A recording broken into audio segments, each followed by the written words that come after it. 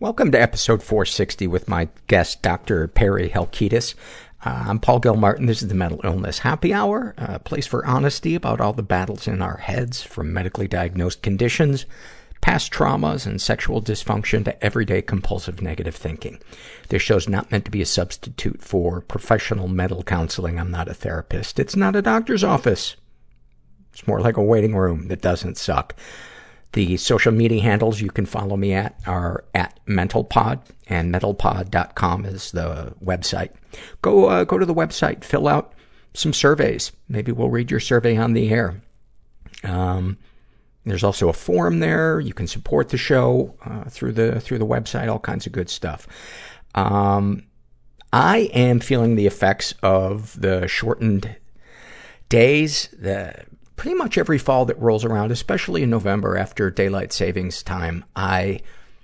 This depression creeps in, and it's not anything earth-shattering or paralyzing. It's just a feeling of being numb, and most of the things that I enjoy, I don't quite enjoy them as much. I mean, I had a good day yesterday, but today is kind of a classic fall depression day. I really have a hard time getting any work done, and today's episode is, outside the interview, is just going to be one survey in front of it and one survey behind it.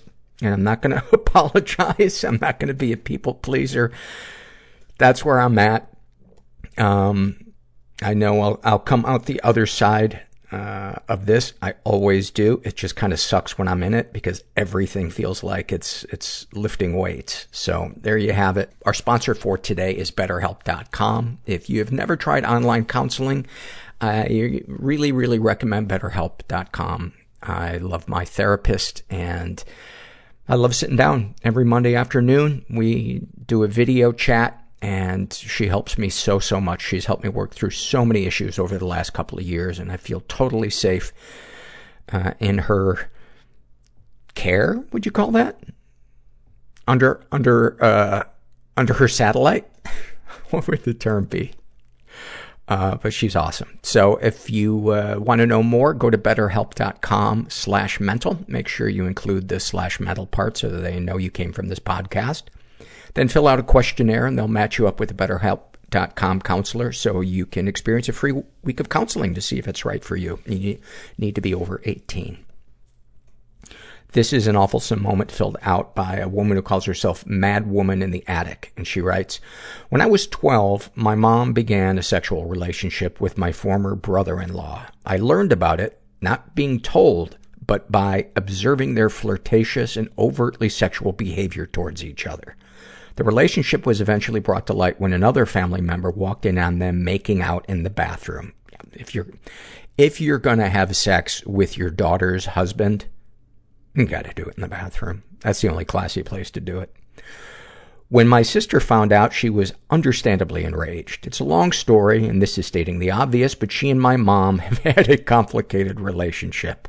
And ever since my sister was in college, her life has been total chaos. Drugs, alcohol, having one baby after another, and multiple husbands. Meanwhile, my mom continued seeing my sister's former first husband and eventually marrying him. They are still married to this day, 30 years later. I was the only kid left at home when it all started, so I got to observe my mom's developing romance with my former brother-in-law firsthand. To add to the complexity, did I mention that my sister and this ex have a child together? That's right, my mom is stepmother to her grandson.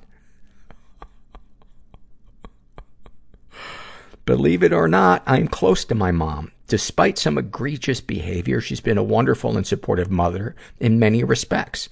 She's had this way of really seeing me. My relationship with her is not contentious as the way hers has been with my sister. I try to hold together all the good and the bad in a way that doesn't make my head explode. Anyway, flash forward to the present day. I give my mom a call to check in. We talk about how she's planning to attend my nephew's graduation in another part of the country next month. She mentions that my sister, my nephew's mother, plans to attend as well. My mom sighs. I just don't understand her and the choices she makes in life. True to form, my sister, still married to her fourth husband, recently started having an affair with her boss. She moved in with the guy and took her young daughter with her. It turns out she's bringing the boss with her on the trip to the graduation. It's inappropriate, my mom says. Why does she have to bring him along and put her kids through that? Nobody's cool and everyone's scared, and we're just all in this together.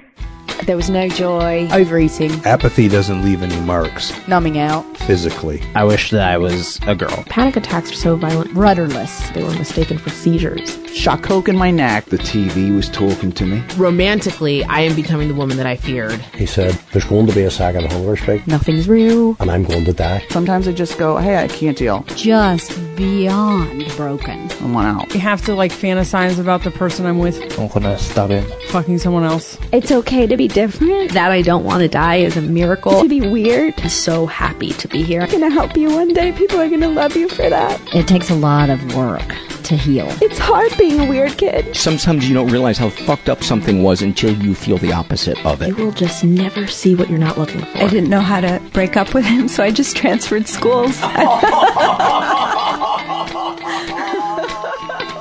I'm here with Dr. Perry Halkitis. I'm pronouncing that correctly? Correct.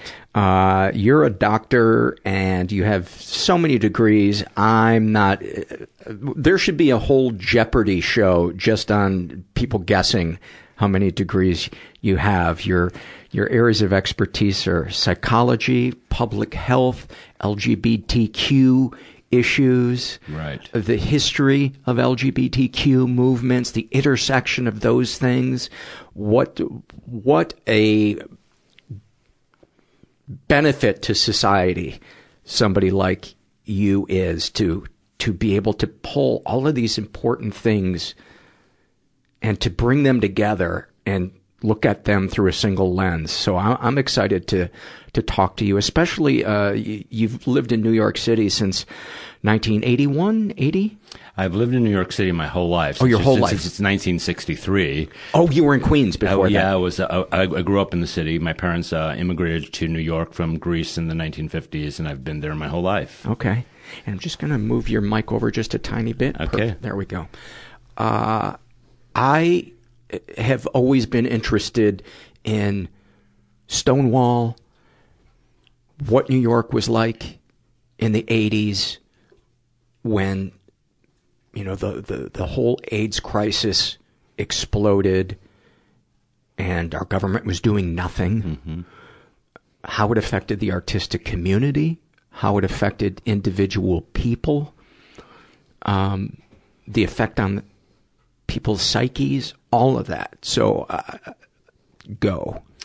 Yeah, I think, look, I actually just recently wrote an editorial for the American Journal of Public Health tracing the Stonewall riots to the AIDS epidemic to the way we're dealing with LGBTQ issues nowadays, right? And the 80s were a very difficult time. There's no doubt about it. There was a lot of death. There was a lot of loss. And for the people who aren't familiar with Stonewall, if you could kind of set the scene. June 28th, 1969, New York City, the Stonewall riots, the beginning of the LGBTQ rights movement.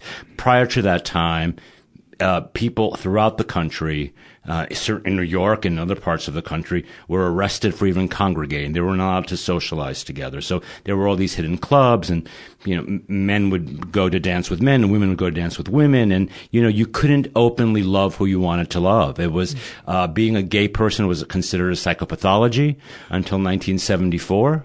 What was the discussion like among people who were openly gay between each other about this being pathologized as a mental disorder? Did a lot of people believe it and hate themselves as a result? Well, I think a lot of people believe it now, actually, still. I think that, what permeates our society even to this day when we think about conversion therapy and, other forms of illegal and unethical treatments is that people have internalized this idea that something is not normal about being a gay person, right? And so in the 1950s and the 1960s and the 1940s and the 1930s, people suppressed their identity. They suppressed their sexuality. Do I think that some people thought it was an illness? Of course they did, and they didn't act upon it. those who did act upon it, like, Billy Haynes, for example, who was this very famous actor from the 1920s, like a number one actor in our country, chose to live his life openly, right? And as a gay man, and was completely ostracized from Hollywood. So if anybody wanted probably why I've never heard of him. Right. And he was, in the era of Clark Gable, this amazing, talented, I think the number one matinee attraction in 1930, and, completely erased from the history books because he chose to be with his partner and have his life. And he clearly didn't think being a gay man was a problem.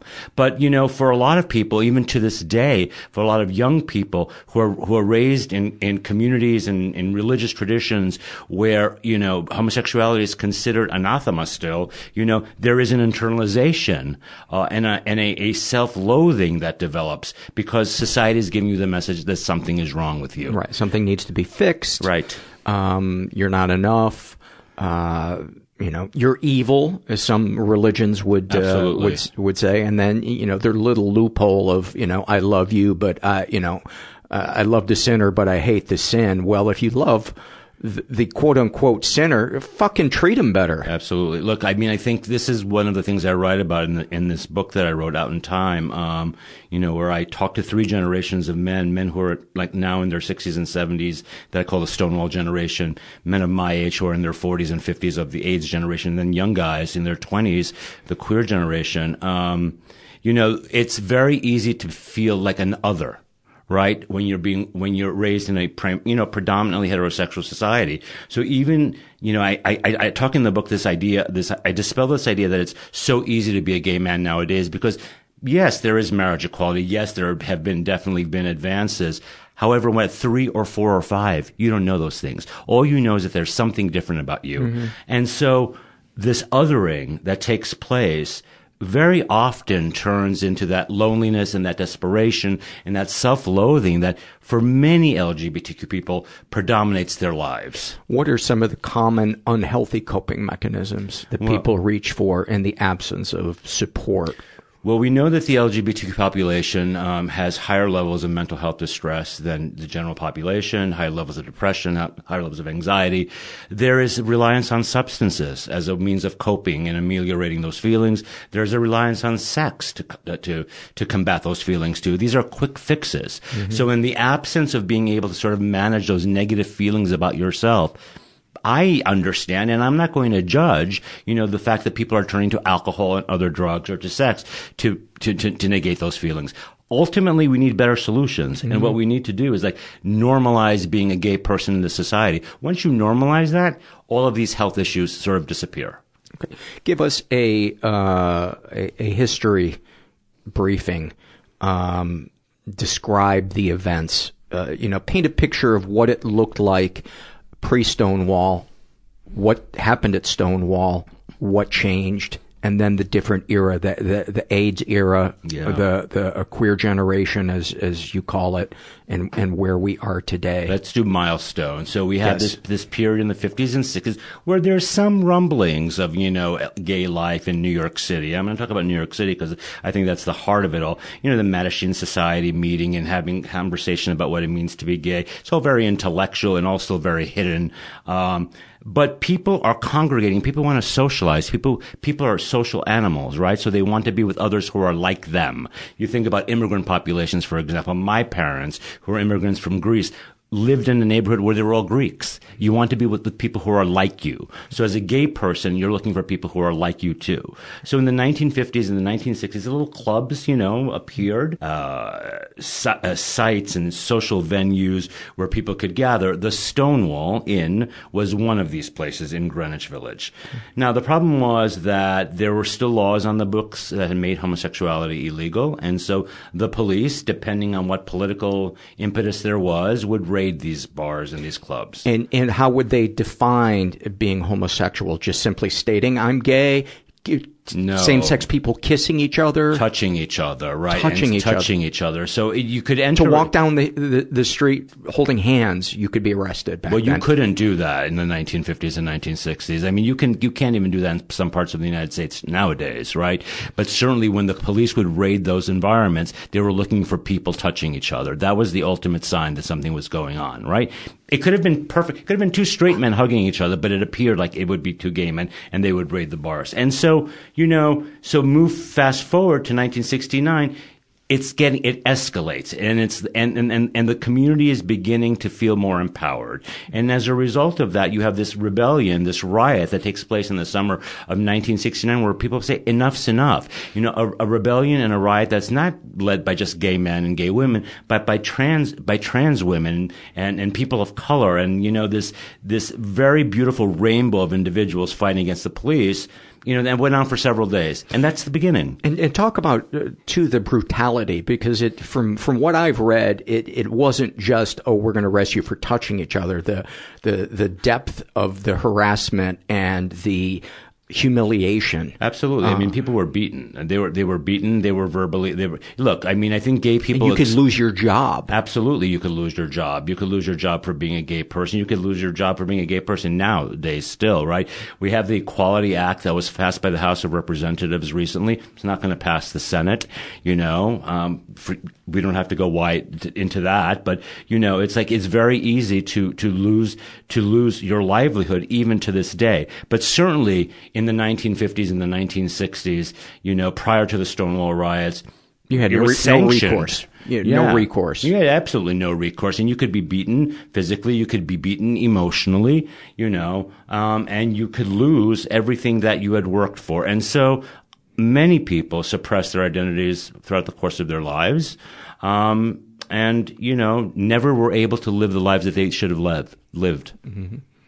And so what happened at Stonewall? So at Stonewall, we have the beginning we have the rebellion, people saying no more. We're not going to do this anymore. And so that sparks, that catalyzes a movement in New York City, which spreads throughout the country. Certainly it was going on on the West Coast in California and San Francisco and LA also. And did they fight the police? They did fight the police. They threw things, they fought, they took control of the bar. They just refused to go. Mm-hmm. In a very similar way, actually in a very similar way that the ACT UP, which is a group that formed at the beginning of the AIDS epidemic, fought the police and when they were demanding that the federal government pay attention to the epidemic. In fact, I actually think that the skills that the gay community gained from the Stonewall riot got transferred into, the AIDS movement. So you have this movement, you have a social, like with everything else, like there's a climate change,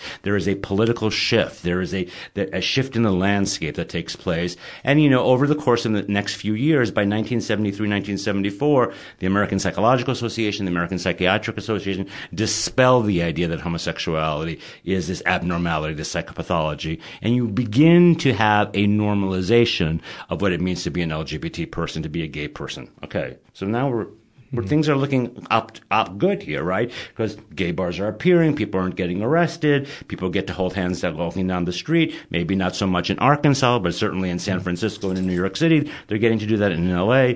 And then it's 1981, and all of a sudden this viral pathogen hits and the beginning of the AIDS crisis. And so now, here's a movement that has helped advance the well-being of this population. This disease comes and in some ways manifests all of the negative feelings society has about gay people as weak, as sick. And in fact, here's this disease that's making people weak and sick. The wrath of God, mm-hmm. for having all this sex. And in fact, in this editorial that I talked about earlier, I wrote that there's no clear evidence. Some people would argue that it's the sexual promiscuity of the 1970s that allowed AIDS to happen. There's no evidence that that's really true. In fact, we know that AIDS has probably existed in our bloodstream since the 1930s, 40s, and 50s. Yeah, I read that. I read something about that. It's been there, right? And so it was ready to happen at some point in time. And so it was not necessarily, the sexual liberation of the 70s that allowed it to happen. But, you have the 1980s and you have this enormous death, which is devastating. And for me, as a young gay man growing up in New York City with all the promise of Stonewall, right? Mm-hmm. And all the promise of being able to love openly and freely, that just shifted everything in the 1980s. I actually think what actually had a beneficial effect, it if Stonewall said to American society, we're here and you're not going to arrest us, what the AIDS crisis did was say, you have to take care of us. Right. You have to pay attention to us. It's more than just passive freedom. Right. You have to actively. Right. We are members of this society, which I then think brings us into the 2000s where we need to have the same rights as everybody else, which means that we get to marry who we love. Yes. We get to get our husbands or our wives Social Security benefits. And I think that these course of marriage equality happens because you have AIDS and the reaction to AIDS. And AIDS happens because you have the Stonewall riots. And without these events over the course of the last 50 years, some of which were very devastating, and I would never say that the AIDS crisis was not a horrible time for the gay community. It absolutely was, and it continues to be. But at the same time, let's flip it on its head and say that it was also demonstrated how powerful and resilient the population was. And I think how it drew out the people in the country who were non-judgmental and who said, we want to be a part of this movement. We may not identify as gay, but, you are every bit as much of our brothers and sisters as hetero people are. Right. And look, I mean, you look at all of the polling over the course of the last 50 years about, people, accepting, I'm not going to say gay lifestyle. I hate that term, lifestyle. Accepting gay people for who they are, and the numbers just continue to increase over time. And certainly among millennials, right?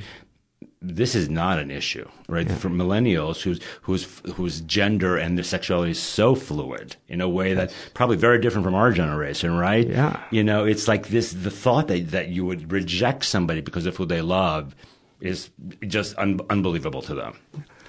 I also think MTV played a big part in helping normalize people that weren't, binary or hetero. Well, the 80s did that, right? So we had that. Remember that all of that gender bending stuff of the 1980s, right? A term that we probably didn't use in the 1980s, gender bending, but we're using it now of Boy George, right? Yeah. Culture Club, that whole thing, Adam Ant, that whole new wave movement. Annie Lennox, right? So so this gets back to my point of earlier. It's about normalization. It's about saying, hey, this is it, and not reacting. The story I always tell about my parents and coming out. Actually, I'm not going to tell you that story. The story I'm going to tell you is about my best friend George, to whom the book is dedicated. And he is somebody I've known for 52 years. We've known each other since we've been 4 years old. And when I was 18, during high school, it was 1977 to 1981, I chose to be in the closet, and I wanted to go to prom, and I wanted to have a girlfriend, and I wanted to do all those things, right? But I knew I was a gay man. As soon as I went to college at Columbia, I came out, and I, started having sex with men, and, it was complicated for me because even though I was across the river from Queens and Manhattan at Columbia University, the whole community had gotten wind of the fact that here was this young man who was gay. And I remember getting off the subway one day, probably in the end of my freshman year, the first term of my freshman year at Columbia, and seeing my friend George as I was going back to Queens. And I said to him, George, hey, you probably heard, blah, blah, blah, I'm gay.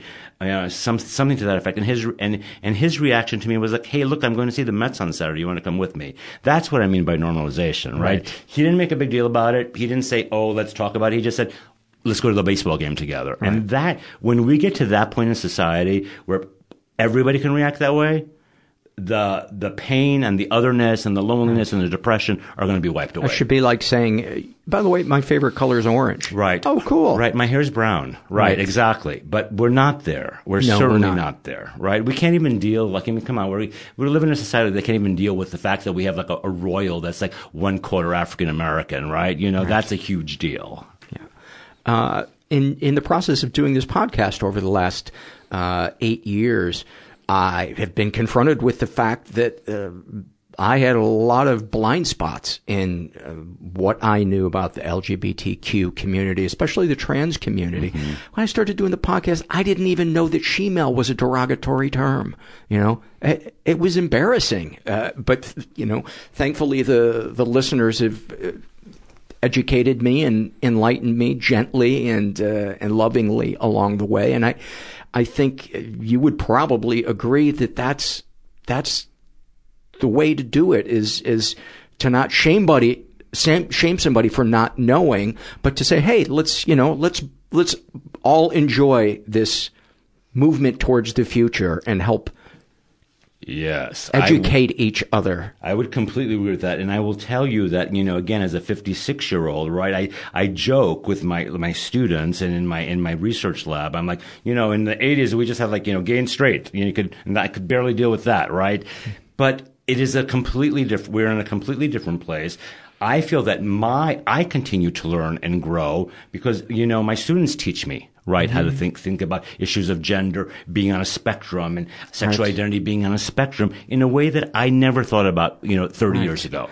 And at first, I think the inclination is for people that don't, who aren't particularly empathetic, is to think, oh, well, now it's a fad and everybody just, and the moment I found myself thinking that, I thought, no, people have felt this way forever. Right. They're just now feeling comfortable enough to be able to say, I don't really identify as male or female. And I don't have a word for what it is. Right. And I don't need to have a word for what it is. Right. I just know how I like to dress.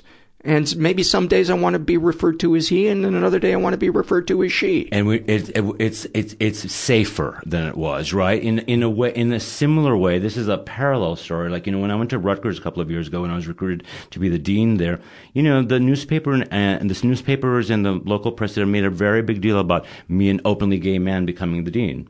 And it's not like other individuals who had been gay before had not been deans, but I led with being gay, and right. And, you know, that might not seem like no, Perry, nobody gay had ever been in a position of power anywhere. Right. But I could be there and say, I am a gay man and I study, you know, gay men's health. Right.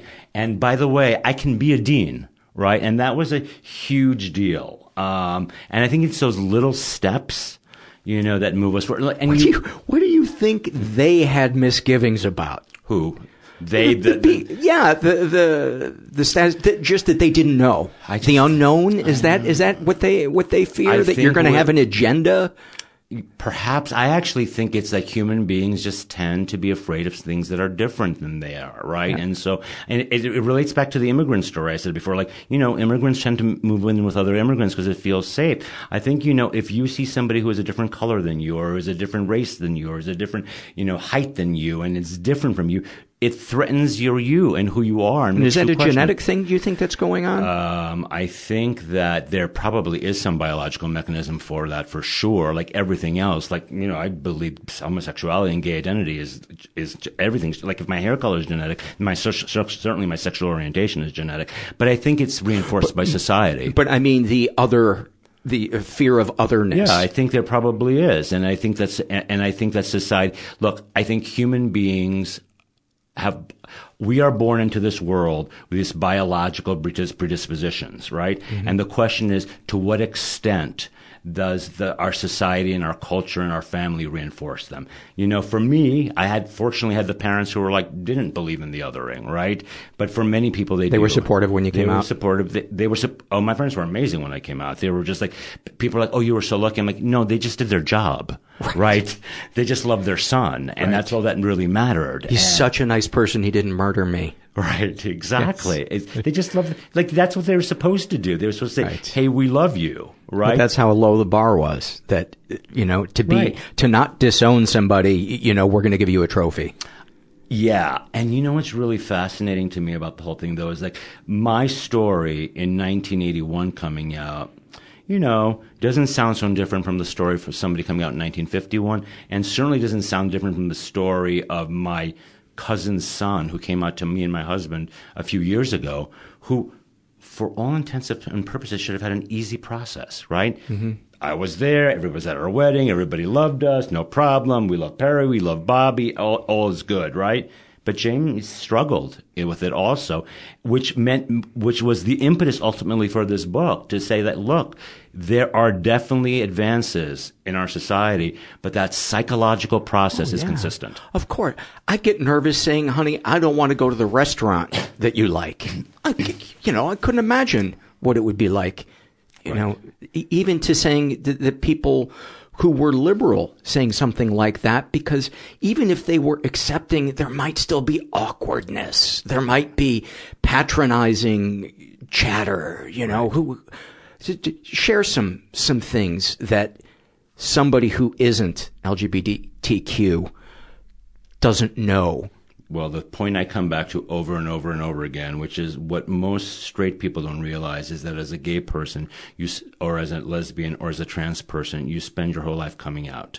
The idea that you just come out once is nonsense, right? You're spending your whole life telling people who you are. So there's a great scene in the movie Love, Simon, which is based on the young adult novel Simon and the Homo Sapiens, where Simon, the characters in the movie, are coming out to their parents as straight.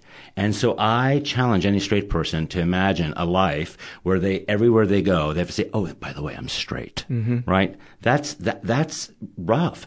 When I got to Rutgers, I lived it again at like 54 years old all of a sudden, because people didn't know I was a gay man. And I fortunately at 54 had the skills that I didn't have to announce it. I would just say, oh yeah, no, I'm going to dinner with my husband, and just assume that gave the message about who I was. Would there be a moment of tension in your body when there still is? There still Talk about that. There's still a moment of tension. And when I experience it the most, I experience it the most when I feel like I'm not in safe environments, right? So when we went to Russia, when I turned 50 years old, where I was very conscious of the fact that we were walking down the street as gay men, and, people were like looking at us, so there is still that feeling like I'm going to be found out, right? And people are going to laugh at me, and they're going to make fun of me, and they're going to, and talk about me. And that was always the thing that was painful to me, which is like the thought that people were talking about me, about something that shouldn't have mattered, that something that should have been like my eye color, right?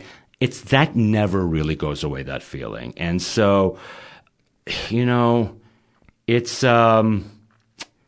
it's real and it's deep, and it never goes away for the rest of your life, right? And it's just always going to be there. And you're constantly waiting for the other shoe to drop and to be rejected somehow because of who you are, right? Have there been moments where you were anticipating that and then you were met with an ideal response? Well, my parents certainly was, an ideal response. I remember when I told my father that I was gay at 18 years old. I was, again at Columbia that year, and at that point, and came home and told him. And his response to me, was I sure? And I said, I thought so. I said, I've had sex with women, I've had sex with men. I'm pretty sure I like having sex with men.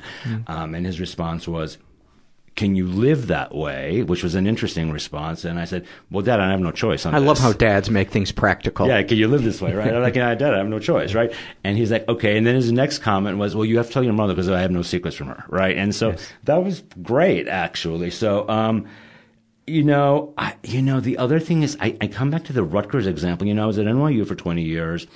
I feel this is true, and maybe it's not, but maybe it's my just perception. I felt like I couldn't go any higher in that institution because I was a gay man, right? And so when I got to Rutgers, and the fact that I was a gay man didn't stop me from being a dean, right? And probably is not going to stop me from growing even more at that institution. That is, to me, a sign of an enlightened environment. So that surprised me. Yeah, it did surprise me. That's got to feel nice, huh? It feels pretty great, and it makes me want to just do more and more for that university. Nice. I would like to go back to the early 80s. Yes. Paint some vignettes, the human, emotional aspect of... Well, I'm going to tell you a couple of stories in relation to that, because, I'm just going to adjust your mic one more time. Yeah, absolutely. Just tilt it towards you a little bit and swing it that way. So I remember, in the New York, for many of us, the first time we heard about this was, we saw things around us, but, nobody knew what was going on. But certainly I remember in the New York Times a story appearing that summer, I think of 1981, about this rare cancer that was in gay men. And I just thought, well, it's really, really odd, so that is, and I remember because I was at the beach reading the Times, at that point. I was actually on Fire Island, and I just thought, what is this thing? And, it kind of gave me pause, but then I didn't think about it. It was incredibly, I feel like the 80s and up to 1996 were defined by just this low-grade panic, that permeated through my body. And I experienced a lot of loss. My partner, who I was with for 6 years, died in 1994. He died in my arms. That trauma I live with to this day. There was a period in my life where, like, 1 year after year after year after year, I was losing people in my life, right? And so, for me, what was difficult was to see a community that appeared when I first was coming out, in the late 1970s, early 1980s, incredibly vibrant, all of a sudden just sort of like be decimated, and, the fear that was taking hold. Have you seen Fran Leibowitz' the documentary about her? She talks about how it decimated the artistic community. It did. I think it is that, I saw what it did to the artistic community. I saw what it did. I have this tattoo on my arm here, which is like, these 5 stars, which are the 5 people who I've lost in my life to the epidemic. Like 5 really close people to my life. It's just like, it altered my life forever, right? Where I am at this point in my life and what I've chosen to do with my life is defined so much by the loss that I experienced as a young man in my life. And nobody should have to go through that. I remember talking to my therapist at that point, and she said to me, "No, Perry, it's not natural. It's not natural that as a 25-year-old or a 27-year-old, you're experiencing this loss." So there was this panic. There was this fear. Nobody knew what was going on. We didn't really know till 1985 that it was a virus. Mm-hmm. It could have been this thing called inhalant nitrates or poppers, Mm-hmm. It could have been drugs. It could have been because you had a million partners. But in fact, what do we know now? All it takes is one partner, right? And, this was the confusion was what was causing the great anxiety, and also the inability to know what was going to happen. And I think once the virus was detected and once the test was available, despite the fact that people continue to die and heighten the highest levels of death were in 1993, 1994. You knew that there was going to be an end in sight once the virus was detected, right? Because you knew somebody was going to find a way to contain this thing, right? But for a while there, when you didn't know, it's like, imagine you're in a dark room, right? And you're like, your eyes haven't adjusted yet, and you're trying to feel your way around. That's kind of what it felt like to me in the 1980s, mm-hmm. That sort of like walking in this like dark space, in this dream state, with a low level of anxiety constantly running through my body. Wow. Yeah. And there are times where I feel it now, where I'll dream of something, or I'll think of something, or even as I was writing the book where I relive it. The last book I wrote, which was about 15 men who survived the crisis and are now adults in their 50s and 60s, it was the most cathartic experience I've ever had in my life. As I was writing their stories, I just, was reliving all of the loss I experienced, and it was just the crying that went on, right? I think I spent more time crying than actually writing that book. What was it like back then when you would get a cold? What is it like now when I get a cold? You still feel that? Yeah. I mean, I think that you can't escape that. For the people and thankfully we have people that aren't that familiar with this, because, it hasn't spiraled like it did in the 90s, and there are better meds now. But, sure. For those that don't know, it would, the HIV virus would attack your immune system, and the first thing that people would feel would be flu-like symptoms, right, correct? Right. So immediately after, now we know that immediately after someone is infected, within a 2 or 3 week period of time, people tend to develop this huge flu-like reaction, which actually turns out, based on the research, is a good thing. If you have a huge acute reaction, your body's fighting it, and you're actually developing, the ability to like go on. And it seems, and some great biologist is going to actually show this, a virologist is going to show that people who had that acute reaction actually, I think, had a higher likelihood of surviving. But when you're coming of age in an environment where, every cold, every cut, everything is devastating, as an adult, even in the presence of all these advances, you see a bump on your arm and you get panic because it's a learned reaction, right? Yeah, I mean, the fact of the matter is, and this is really important for the audience to know also, is like we have 40 to 50,000 new infections a year still in this country. This disease is not gone. There are 1.2 million people living with HIV in this country, right? We know that if you are a black gay man, the chances are 1 in 2 that by age 50 you will be HIV positive. Really? Yes. There's a huge disparity, right? So the majority of infections in this country continue to exist in the gay population and then in women. And then in the gay population and women, the African American segment of those populations most devastated. 1 in 2. If it goes unchecked, will be positive by age 50. And is that because of lack of access to healthcare? Yeah. So I spent a lot of my time in my research thinking about how social conditions and politics and policies and discrimination fuel health disparities, right? So I've said over and over again that HIV is as much a viral condition as it is a social condition. If it was just a viral condition, it would be an equal opportunity destroyer, but it's not. It attacks populations that are most marginalized. So for the African American population, it is a variety of things. So black gay men are discriminated because they're black and because they're gay, and they often don't have access to the same way that white folks do. And what we have shown in our research, and others have shown in their research, is not black gay men aren't having more sex or more random sex or more sex partners. But what they are doing, gay men, is that they're choosing partners based on race.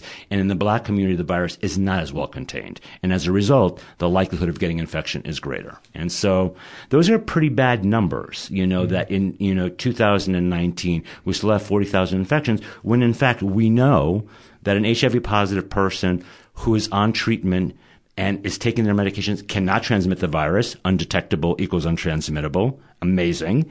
And we know that there's one medication, Truvada, which is used in the form of pre-exposure prophylaxis, that a negative person can take like a birth control pill, right, and not get infected if they take their pill every day. The tools are there, right? Yeah. So if the tools are there, what's wrong? Well, to me, that means it's about social conditions. And so, not to get too political here, but I'm going to get political. When you have a president who says, well, I'm going to bring an end to AIDS by 2030, by putting all these meds out there, and at the same time continues to chip away at the rights of LGBT people, well, you're not going to bring an end to AIDS because you're deteriorating the social and emotional well-being of the population, and that's what's fueling the epidemic. Yeah. And I think any administration, and I'm going to get political here for a second, both sides of the aisle, we spend all our money on the defense budget and this and that and fighting wars and it's like, let's give people health care. Yeah. The wars are supposed to keep us safe. Right. And health care would be a nice way to keep people safe. Yeah. It would actually be a nice human rights thing to do that, to actually just give people the health care that they actually deserve. I actually think that, if people don't have to worry about that, how they're going to pay for their medications. I think it's huge, right? But it's not where we're spending our money. As somebody who studies psychology and public health, I know you probably don't have an answer to this. I don't think anybody does. But what do you find yourself thinking when you see another mass shooting? I think that it is what I think is that, it is a public health crisis. I think that it is an indication of undiagnosed and untreated psychopathology in our society. It shows me that we continue to treat mental health as separate from health. In fact, where it is just health, and we don't attend as much to those issues as we do to the physical issues. And so we need to do that, right? Yes. We need to treat the depression. We need to treat the PTSD. We need to treat all of those things. And we're not. And we just say, it's mental health. It's not really a health issue, right? I actually think the medical profession is partially responsible for that, sort of poo-pooing of mental health issues.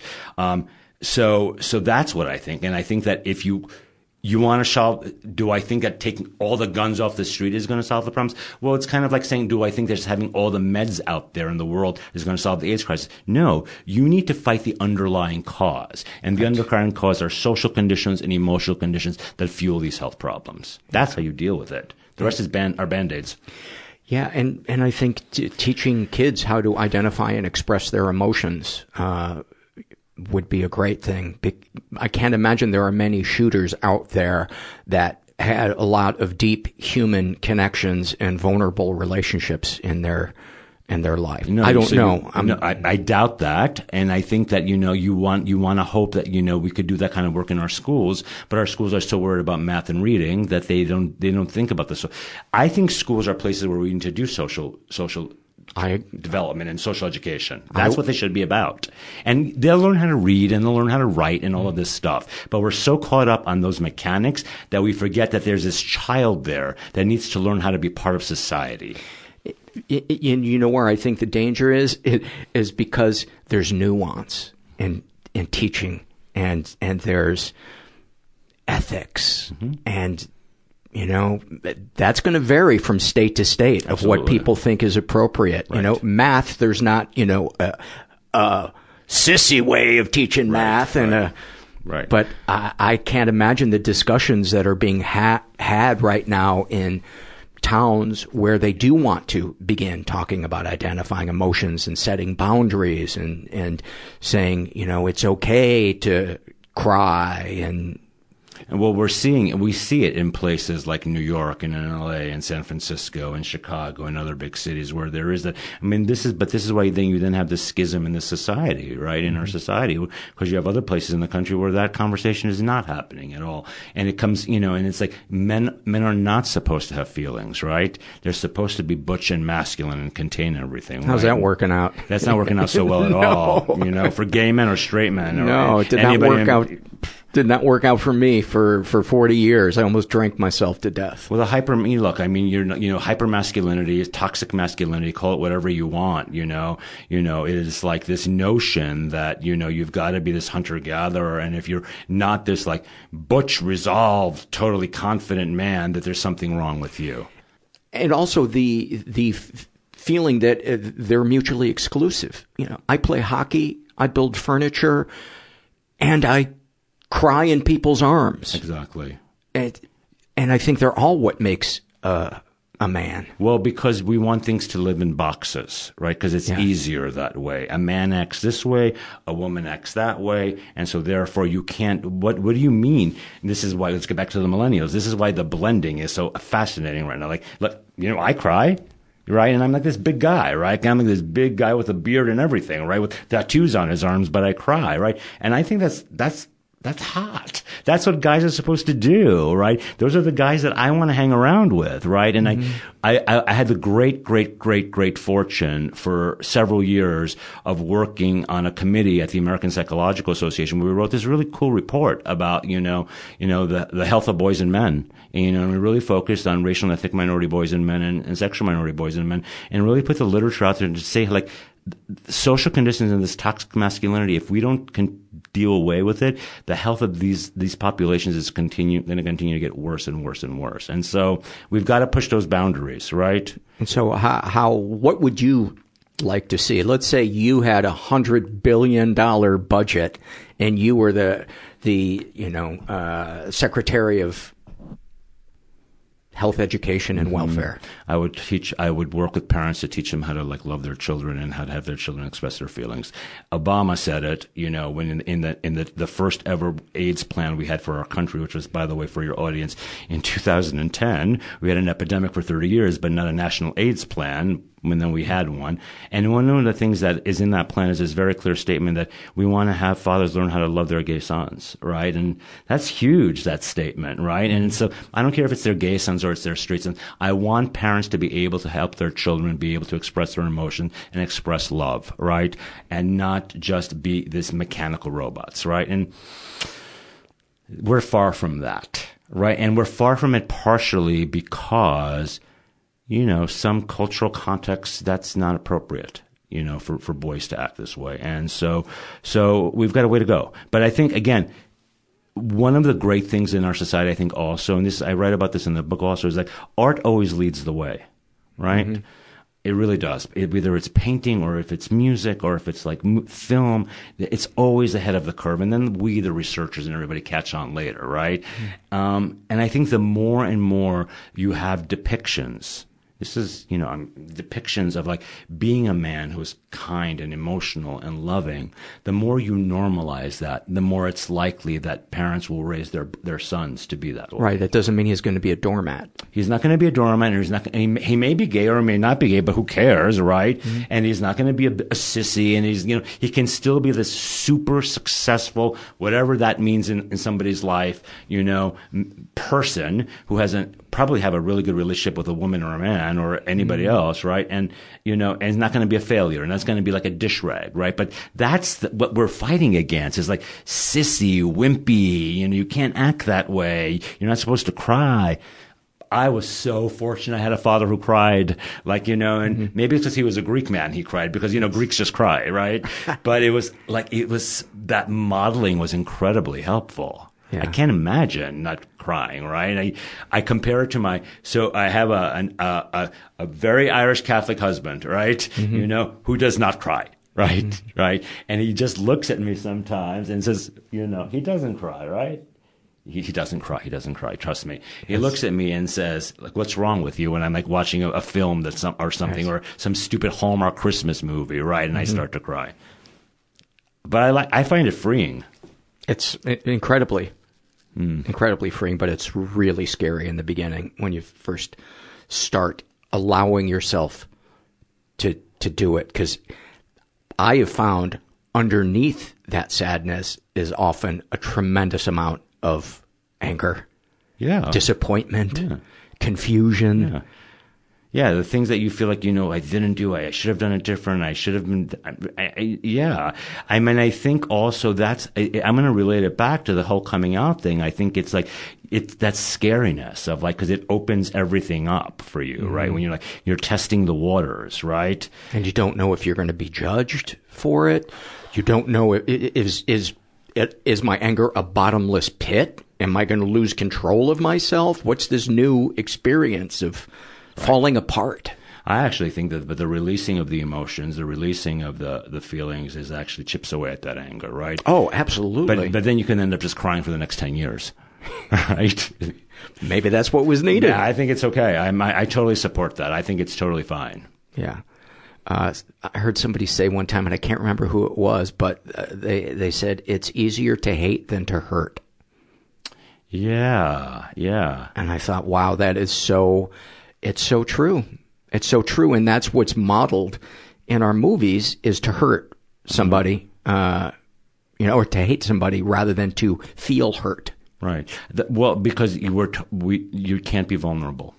Right. And that it is that vulnerability ultimately. And this is why I think relationships fail too. Right. Mm-hmm. And I think this I started studying, relationships between men and, the dynamics there. And it's like, the inability to be vulnerable. I don't care if you're a man or a man or whatever you are, like what combination. It's like, if you're not willing to put it out there and say, like, I trust this person and I'm going to be vulnerable and I'm going to expose myself and I don't care that I look like crap in the morning and and I've got these flaws, it's not going to work. Right. Because if you keep it compartmentalized, and this is where I think a lot of things, that's where the relationship falls apart. Right. The ability to actually say, here's who I am. And, and there's parts of me that are really great and there are parts of me that are really crappy. Right. And when that person loves that part of you, it's the most amazing feeling. I will be married 10 years in August, which is like shocking to me, right? Because one, I'm a gay man. I shouldn't have been, like, whoever knew I was going to be married, right? And two, after my first partner died, had this series of horrific relationships, mostly because, I was unresolved about his death, right? Duh, right? But when I was able to finally open up to a person and just be myself, yeah, it worked. It absolutely worked, right? And the person who said to me, I don't care that you're Perry Halkitis with all these degrees. I just like the messy you, right? Mm-hmm. And that's what makes it magical. Yeah, the awesome thing when we claim our authenticity is we get to see how that other person shows up. We get a chance for them to reveal their character. And so we have great information regardless, whether it's they can't show up for me, great, then I'm going to move on. I've got that information now. Or they can. My partner's awesome. Mm-hmm. Mm-hmm. You know, it's a win-win when we claim our authenticity and we, you know. Well, I think this is why the other piece of, it's interesting that we're having this conversation about relationships. It's like, that's why I think when trust is broken, mm-hmm. I think that people meet in this space where they can be authentic and they can be vulnerable and it works. And the minute you break the trust, it's really, really hard to, it's really just too hard to repair that. You know, I think it depends on what the trust was that was broken. Yeah. And, you know, I had a therapist say to me how people come together, how they repair their relationship, much like how a tree heals itself after, you know, it gets bent in the wind. Yeah. You know, it can be stronger than ever. And ultimately, you know, she said that's what builds a relationship are those little tears, repairing those little tears and making sure that it's being tended to. Mm-hmm. But yeah, intimacy without trust, you couldn't have it. You couldn't have it. Yeah, I don't know. And I think this is something that gay men grapple with, right? I think they grapple with the ability to be intimate with others. I think it's a huge challenge for many gay men. I think it's because, you know, we're not socialized to have relationships with another man, right? Nobody told me what it was like to have a relationship with a man, right? And, you know, and we go back to this whole masculinity thing. So they're in a relationship with this other person who has to be like alpha dog and like who does what, right? When you finally find that person, say, you know what? You know, I'll do this and you'll do that, and that's okay. And sometimes I'm going to do things that are more on the feminine spectrum, and sometimes I'm going to do things that are more on them. That's when it really, really works. But that's a really hard lesson, and it's a really hard lesson for a young gay man to try to figure out, right? And so I didn't figure it out till I was 45. Yeah. Right? Yeah. Anything else you'd like to share? And give me the name of your book again. The book is called Out in Time. It's actually a play on the words, and the subtitle of it is The Public Lives of Gay Men from Stonewall to the Queer Generation. It's published by Amazon. Out in Time, sort of like and I will take no credit for this. I will give credit to my husband Bobby for this title. Like on a car ride one day, as we were talking about this book, he said, "No, out in time, like, you know." Each of these men came out in a different time, but people also come out when it's their time. And that's really what this book is about the stories of individuals coming out. You know, I think what the last thing I'd have to say is that, you know, I come back to my graduation speech from a couple of weeks ago. Health is tied intimately with politics. Right? And like, for us to make believe that it's not is foolish. And so that if we want the health of our population to get better, we have to like demonstrate and demand that these things get better. And so I have great hope for the millennials because they are going to fight for these things. I do have a lot of hope too. Mm-hmm. There's some real, in a good way, badasses out there. They're so like these interviews that I did with these 15 guys. You know, the Stonewall guys were great, right? Because they had the cool stories about being arrested and like the love letters from the 50s, which were like really, really amazing. Like, Wilson, one of the guys who was a black man who grew up in Baltimore, brought me like 2 volumes of his like love letters from his boyfriend. And that was really, really cool, right? And then the guys of my generation, you know, they're still dealing with like all the crap from the AIDS epidemic. We're still like reeling from that, right? But the young guys, their nuanced understanding of place in the world, their understanding of like, you know, we're going to debunk this archetype of the white gay man, and we're going to make it something else. What it means to be a gay man was so sophisticated and so smart that, I learned a ton from them. So I have enormous, enormous, enormous hope. And then there's also the side that is a little depressing because you're like, oh, I guess I'm becoming a little bit the old guy that misses things. I miss things all the time. And, you know, and this is why my great benefit in my life is being surrounded by these students who are in their 20s who are pushing me and keeping me fresh and keeping me relevant. That's so awesome that you aren't threatened by that. Once again, a great quality in a man is to not be threatened by, someone else's intelligence or power. No, I think it's I will say that I think that, you know, one of the things I say to my students, and one of the things I say to my faculty at my school and my staff is like, you know what? We're going to try things, and some things will work and some things won't. And if they don't work, big deal. And I actually think that lesson comes to me, yes, because I had these great parents who taught me to take risks, right? But also, in light of what happened in the 80s and the early 90s and what I saw, whatever. What a great note to end on. Perry, thank you so much. Thank you for having me. What a great guy. And I love when I get into a conversation with another man about masculinity, what it is to be a man, and because I feel like it's just such a cancer in our culture, the idea of what genders are supposed to be. This is the only survey I'm doing as I mentioned at the beginning of the podcast. Gracie's come in with a note from the king. What word bring you? What are you all excited about? I love that sound when she comes running into the room I'm in, and it's just, I just hear her little feet pounding on the floor. Oh, we're coming up on my lap now. All right. Gracie's gonna help me read the final, can you hear her? We just went for a little skate.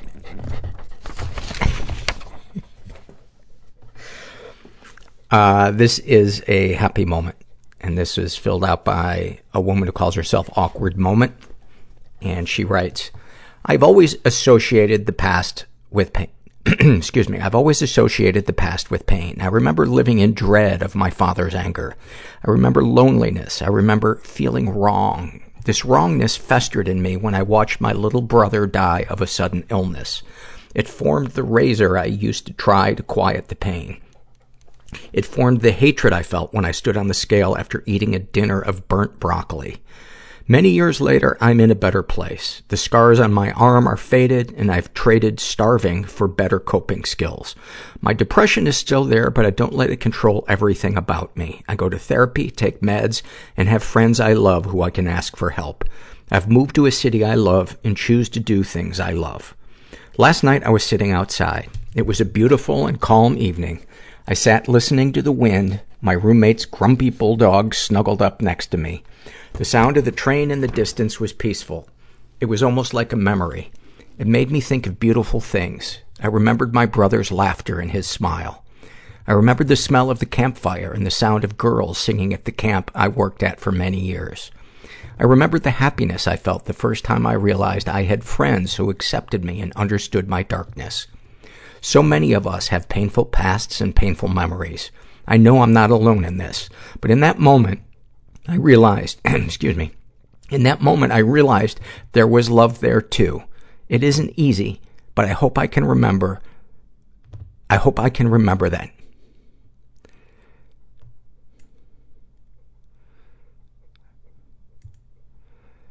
So many of us have painful pasts and painful memories. Gracie. So many of us have painful pasts and painful memories. I know I'm not alone in this, but in that moment I realized there was love there too. It isn't easy, but I hope I can remember that when things are hard. Thank you so much for that. That's, I love when I come across a survey that's just the perfect tone to end the show on. And I love Gracie. I don't know if you can hear her. She's just sitting here in my lap. She has been such a great addition to my life. And I think I have been for hers, too. I think she'd like me to get another dog, though. She's read all the books that I've given her. And she's read, actually, a lot of them twice. That's the other thing. When I'm depressed, I cannot tell if what I'm saying is funny or not. I second guess myself. It's exhausting. It's exhausting. But as I said before, I know I will come out the other side. It might be tomorrow. It might be next week. It might be next month. But, and anybody else is feeling that way, be kind to yourself. You know, I try to treat when my depression comes crawling in, or in the fall when it comes parachuting in, I try to look at it like the flu. I wouldn't beat myself up for having the flu. So why should I talk badly to myself when it robs me of energy and passion and et cetera, et cetera. So if you're out there and you're struggling, be nice to yourself. Be nice to yourself. We're uniquely positioned to be our own best friends, and yet we talk to ourselves meaner than our worst enemies. So that's my 2 cents. And just never forget that you're not alone. And thanks for listening. Everybody I know is bizarrely beautifully fucked up in some weird way. Bizarrely beautifully fucked up in some weird way. Bizarrely beautifully fucked up in some